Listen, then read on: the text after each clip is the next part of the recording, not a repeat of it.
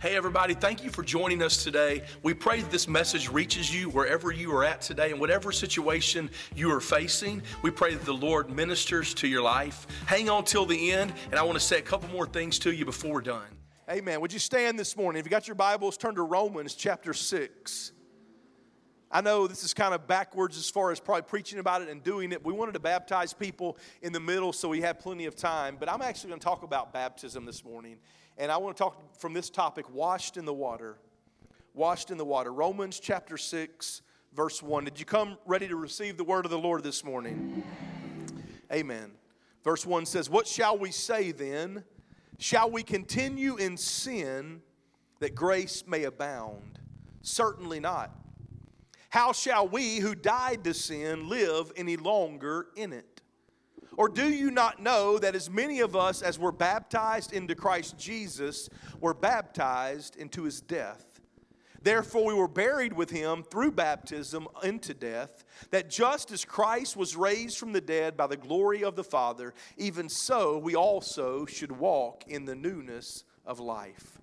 For if we have been united together in the likeness of his death, certainly we also shall be in the likeness of his resurrection. Knowing this, that our old man was crucified with him, that the body of sin might be done away with, that we should no longer be slaves of sin. For he who has died has been freed from sin. Now if we died with Christ, we believe that we also shall live with him. Knowing that Christ, having been raised from the dead, dies no more. Death no longer has dominion over him. For the death that he died to sin once for all, but the life that he lives to God. Likewise, you also reckon yourselves to be dead indeed to sin, but alive to God in Christ Jesus our Lord. Therefore, do not let sin reign in your mortal body, that you should obey it in its lust. And do not present your members as instruments of unrighteousness to sin, but present yourselves to God as being alive from the dead, and your members as instruments of righteousness to God. For sin shall not have dominion over you, for you are not under law, but under grace." Father, we thank you for your word today. Thank you that your word changes us. And Father, today, as we hear your word, I just pray that a seed goes forth. That, Father, somebody came in here today, walked in with some bondage, and they're going to walk out with the chains off of their life today. So, Father, just bless this time. Thank you for your anointing. In Jesus' name we pray. By the power of the Holy Spirit, we ask all these things. And all God's people together said, amen. Turn around and high-five somebody and say, "I'm glad I get to sit by you," and you may be seated.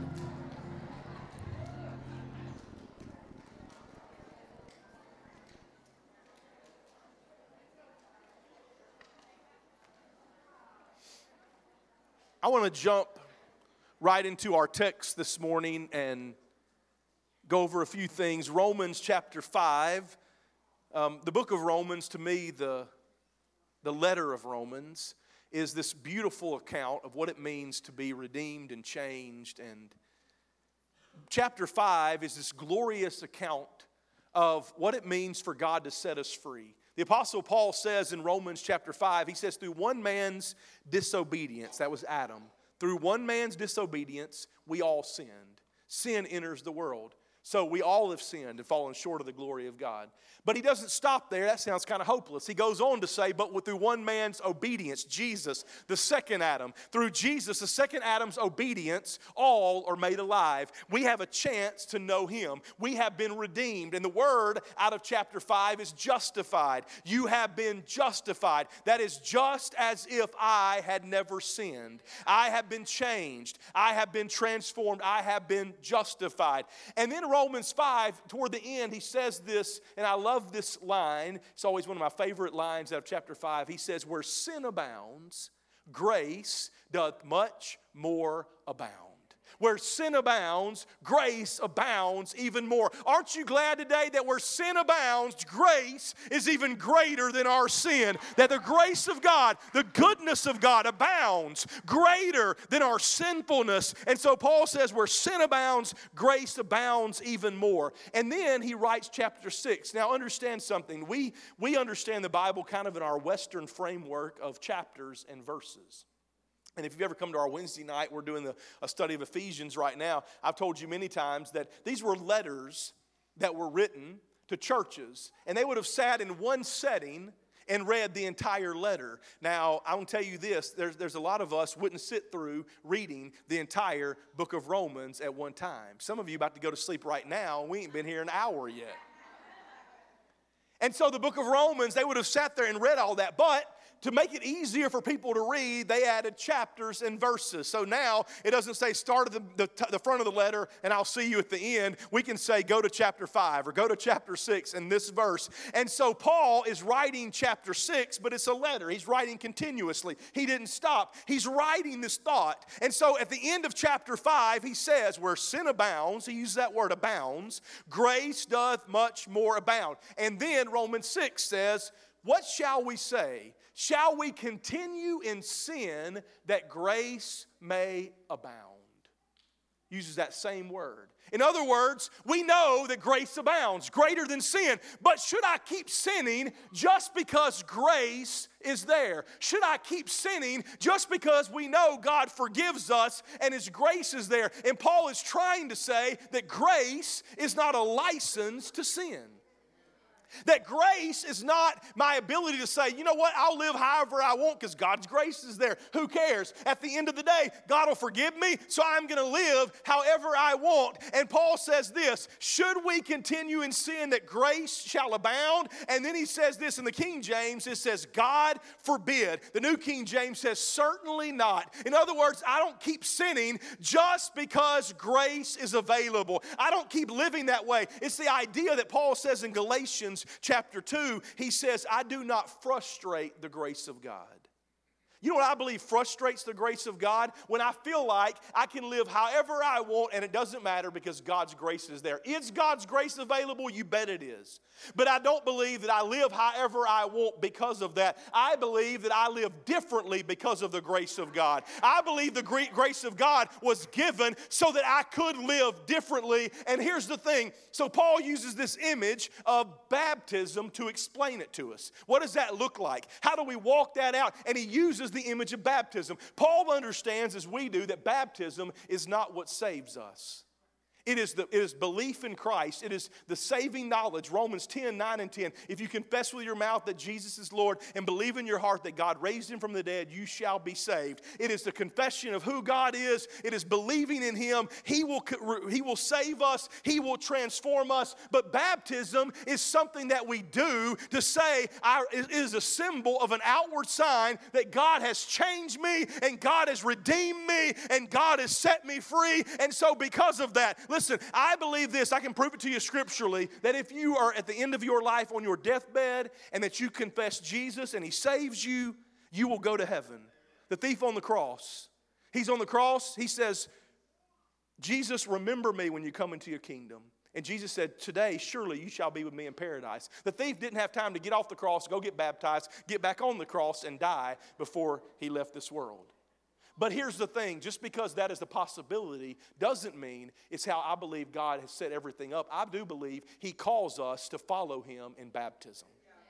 And I believe if we're able, we are commanded to be baptized. Matthew 28, go into all the world and make disciples, baptizing them in the name of the Father and Son and the Holy Spirit. We believe that baptism is more than just something I do to get dunked in water. We believe that baptism is something to show the world that I have decided to follow Jesus, but I also believe there's a deeper meaning. I believe when I go under those waters, just as Jesus was just like Jesus went into the grave and came up to newness of life, I am going under the water and I am being washed. I recognize I have been washed. I have been cleansed. And because of that, I am being raised to a newness of life. Amen. The word baptism here is the word in the Greek baptizo. And baptizo, in the ancient world, people would have recognized this meaning. To be baptized, it literally meant this. In their meaning, it meant two things. It meant to dip and to dye. Not D-I-E, but D-Y-E. Because they had fabrics, they wanted to be a certain color. Unlike today where they had all the technology, they would take a fabric and they say, you know what, I think this thing would look better if it was blue. And so they would take dye and they would dip a fabric in the dye. And when they dipped the fabric in the dye, they left it long enough and they pulled the fabric out, and that fabric would get dried and then they could wear it. It was dipped and it was dyed. It went in one way and it came out something else. It went in one way, but after it was dipped and dyed, it came out something different. It had been transformed. And you know what Paul says in Romans 6 verse 3? Do you not know, as many of us were baptized into Christ Jesus, were baptized into his death, baptizo. As many of us as were dipped and died into Christ Jesus, we have been dipped and died into his death. And here's the thing, when you go under the water, you are being dipped, but you know what? You're also being dyed, not with just anything. You are being dyed with the precious blood of the Lamb, the precious blood of a spotless Lamb, the same one that John says, behold the Lamb of God that taketh away the sins of the world. You have been dipped and you have been dyed. You go in one way and you come out something else, because we recognize it is not the water that changes me, but it is the blood of Jesus that sets me free and transforms me. But I am symbolically saying I am a new creation in Jesus Christ. Amen. So how do we live that way? 3 things quickly. Number 1, you must recognize you are dead. You are dead. You are dead. Paul says in Colossians, you are dead and your life is hid with Christ in God. When you begin to realize that, you begin to realize that going under the water symbolizes that my old man is crucified. Pastor Tony Evans tells a story about a man that went to a nutritionist one day, to a dietitian, and said, I've got a problem with my diet. When I go to the grocery store, I'm attracted to the dog food section. And I just show up, and whatever reason, it's like I make a beeline to the dog food. And I'm looking at it, and I'm panting, looking at the dog food. And I'm looking at these dogs on the dog food, and all I can think is, I want to be running and playing with them. And then, if I'm not careful, I will rip open that dog food and to get a big old scoop and eat it right there. And then he says, if I get too excited, I'll lay on the ground barking and howling and try to get somebody to rub my belly right there in the middle of the grocery store. I need help. And the dietitian said, I don't think there's something wrong with your diet. I think it's different than that. How long have you been doing this? And the guy said, since I was a puppy. And Tony Evans goes on to say this. He says, and sometimes in life, you don't need behavior modification. You need a new identity. And I'm telling you this, there's some people that think that Christianity is behavior modification. That Jesus came to make me a better me. Listen, he didn't come to make you a better you. He came to make the dead you alive. He came to make you a new you. He came to make you a new creation. He didn't come just to make you a better version of your old self. He came to make you a new creation. You are dead. You've got to realize my old man has been crucified. And when I go under the water, Paul says you are dead with Christ. And understand that some of you, the problem is your old man still talks to you. And you think dead people can talk. And I got good news for you. When they're good and dead, they can't say anything. Quit listening to your old man. Quit listening to your old self. Realize that old self is dead. It has no dominion over me because it is dead and I am dead with Christ. Amen? And then number 2, Paul says this. He says, you have been set free from sin. Not only are you dead, but you have been set free. Sin doesn't have to reign in your mortal body. I know what people say, well, Pastor, I'm not perfect. Listen, I know none of us are perfect, but that doesn't give you the reason to say, you know what, I'm not perfect. Many times we use that as an excuse to live however we want. There was some guys got up this morning, maybe some ladies too, I'm sure, got up this morning and went to this thing called a deer stand early this morning. And they had a bow and arrow in their hand, and they're looking for a deer. Now, most of them, I would say, there's always one weirdo in a bunch, but most of them would say, my goal, if I see a deer and I can kill it, my goal is to hit the deer and not miss, okay? Maybe there's one weirdo who just says, I don't really care, but most people say, my goal, my aim is to kill that deer. I may miss, but that's not my aim. My aim is to take down that deer. And here's the problem. I understand that we're not perfect.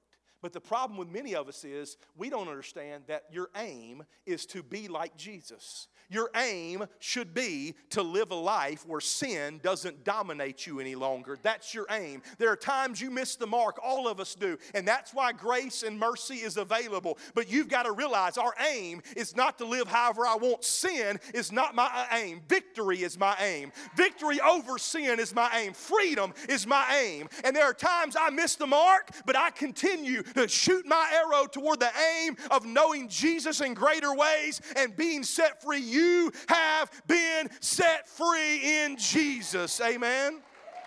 That means, number one, you have been set free from the penalty of sin. That Jesus 2,000 years ago paid a debt that you could not pay. 2,000 years ago, He paid a price for you. He paid the penalty. And you aren't good enough. You can't give enough money. You can keep trying if you want. We'll take it just to see what happens. But the truth is, you can't give enough. You can't be good enough. You don't have enough degrees behind your name to pay for your sins. But 2,000 years ago, Jesus defeated death, hell, and the grave. He conquered it. He made a display openly of sin and of the devil. He nailed it to the cross and He died for our sins. And 3 days later, He got up out of the grave and He walked out of there. And because of that, we have been set free from the penalty of sin. Amen. Number two, you've been set free from the power of sin. Once again, sin doesn't have to reign in your mortal body. I'm not talking about one of these days. I'll get to that in just a minute. People read this and say, well, yeah, one of these days I'm going to live the resurrection with Jesus in the sweet by and by. No, Paul says in your mortal bodies. In the body you got right now, sin doesn't have to reign. That's why the Holy Spirit was given, to give you power over sin. The Holy Spirit was given so that you could have power and victory over sin. I can live a victorious life because Jesus gave me the Holy Spirit, and I understand the world is full of all kinds of things, but greater is He that is in me than he that is in the world, because I have the Holy Spirit, the greatest power in the universe, living on the inside of me, and because of that, I've been set free from the penalty of sin, and I've been set free from the power of sin. And one of these days, our hope is, we know the reason we keep going is because one of these days we will be set free from the presence of sin. That is our hope. One of these days we're going to see Him and we're going to be like Him, for we're going to see Him as He is, and the presence of sin will be totally destroyed. Death will be destroyed and the presence of sin will be no more. But until that day comes, I can still live knowing that I have been free from the penalty of sin and I have been free from the power of sin. Amen? And then number three, not only are you dead, and not only have you been set free from sin, but number three, you have been made alive. You've been made alive. Here's what I want you to see with that God created you for a purpose and a reason. And He created you so that you could understand why He put you on this earth. God didn't put you here to suck air and to pay taxes and to die one day. I worked with a guy one time that it was like literally all he lived for was just to go through the day, get home, sit in an easy chair, watch a little television, and get up in the next day and do it all over again. And it was day and day of his life in many ways meaningless. And one of the saddest things to me is people who haven't realized God set you free for a reason. He created you for a purpose and a destiny. He made you alive. And He made you alive so that you could make a difference, so that you could live for Him. And the problem with a lot of us is this: we're like Lazarus. You know, Lazarus is in the tomb. One of my favorite phrases in the King James, Jesus says, roll away the stone. And the sister says, Jesus, surely by now he stinketh. I've used that over a lot of things in my life, a lot of things. Surely that by now he stinketh. And Jesus says, Lazarus, come forth. And he's alive. He's made alive. But you know how he comes out of the grave? Hopping. You know how I know? Because he's got grave clothes still on him. He's alive, but he's got some grave clothes. And Jesus says next, loose him and let him go. And the problem is with a lot of us is this: we have been made alive, but we're still carrying the grave clothes. knows. We're still holding on to some things. And God wants to set you free and let you know He made you alive so that you could have purpose and destiny, that you could be fulfilled in your life. I'm a child of the 90s, okay? I was born in 1980, so I'm a child of the 90s, and the 90s shaped me. And some of you had different kinds of music, and I grew up in a household, we listened to Southern gospel music, and then CCM when it came along. I never forget the first time a guy at my church gave me a DC talk tape. It was one that he had, almost like a burned CD. He had made it for me, and it was like a drug deal going down in church. He's like passing this tape to me. I take it home. My parents aren't around. I listened to DC talk, and my dad said, "Boy, what are you listening to in there?" I said, "Dad, it's Christian, I promise." Back then we didn't know anything about that kind of stuff. But I also grew up, and some of you had Elvis, some of you had the Beatles, some of you had, I don't know, whoever, Eagles, whatever, you 70 folks liked, whatever, but just kidding. I had Nirvana. Smelled like Teen Spirit. Kurt Cobain was a man who, whether he never realized it, but I believe God actually gifted him. He was gifted to write music and to play. But I'll never forget the day I was coming home from school. I believe I was in junior high. I'm riding home with my parents, and come across the radio that Kurt Cobain has taken his own life. And Kurt Cobain, in his own admission, before he did that, he said, "I had everything the world could offer. I had all the money, sex, drugs, rock and roll, women whenever I wanted, anything I wanted." It's like Solomon. Anything my eyes desired, I had it. Kurt Cobain would say, "I had anything that I wanted." But at the end of the day, there was a hole inside of me that stuff couldn't fill. I tried it all, but I had no joy and I had no peace. And he left this earth, unfortunately, sadly, saying, "I'm empty because I have nothing." But I want you to know something, that I believe the only thing that can really satisfy, the only thing that can fill that hole in your life is not stuff. You'll never find enough stuff to do it, but it's a man named Jesus. He is the only one that can give you peace and joy. He's the only one that can really satisfy that longing inside of you. And I want you to know you have been made alive for a reason. He made you alive so that you can live with peace and joy and make a difference, so that you could realize today that as you've gone under the water and you come out of those waters, you have a new purpose and a new reason to live. I'm almost done. We're going to pray. But here's the thing. We're going to pray in a few moments for some of you that walked in here with some grave clothes and you need to be set free. We're going to lay hands on you and pray for you. But I also want to tell you this. Last service, after I got done preaching my message, I opened it back up for anybody to spontaneously be baptized. We've got towels for you. We've got shirts for you. You have to wear your own pants. I'm sorry about that. You can't go without those. But you can wrap the towel around you, take it home with you, and keep it forever. And we had 6 people walk out of the audience and come and get baptized spontaneously at the end of the service. We're going to do the same thing in a few moments. Pastor Wesley's going to be over here. And this morning, if you recognize there's something in me, I need to go under that water. I need to recognize. Listen, some people say we got to go through a class and all that kind of stuff. The Bible says that the Ethiopian eunuch was there and he talked to Philip and he said, "I don't know what's going on." And Philip said, "You're reading Isaiah." And he explained to him the scriptures. And the Ethiopian eunuch asked him a question: "What is holding me back from being baptized right now?" And they pulled over to the side of the road and they got out in a little puddle right there, whatever it was. And he baptized him on the spot. So this morning, if you say, "You know what? I need to recognize in my life that I need that kind of freedom," we're going to offer you that. But also this morning, there's some of you just need to let some things go. You've been holding on. And Jesus wants you to know this morning what Paul tells us. You are buried in baptism with Christ, but you have been raised to a new life.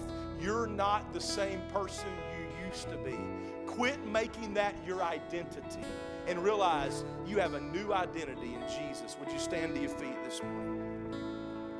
Hey everybody, thank you so much. We are so honored that you chose to join us today for this message. And our prayer is for you and your family that you would be uplifted and encouraged. If today you receive Christ, or if you would like to give to the vision of Landmark Church, if you would go to our website, www.landmarkchurchok.com. There's more information there, how you can do all of that. And also, if you have a prayer request, please let us know how we can be praying for you guys. We love you and hope you have a blessed time.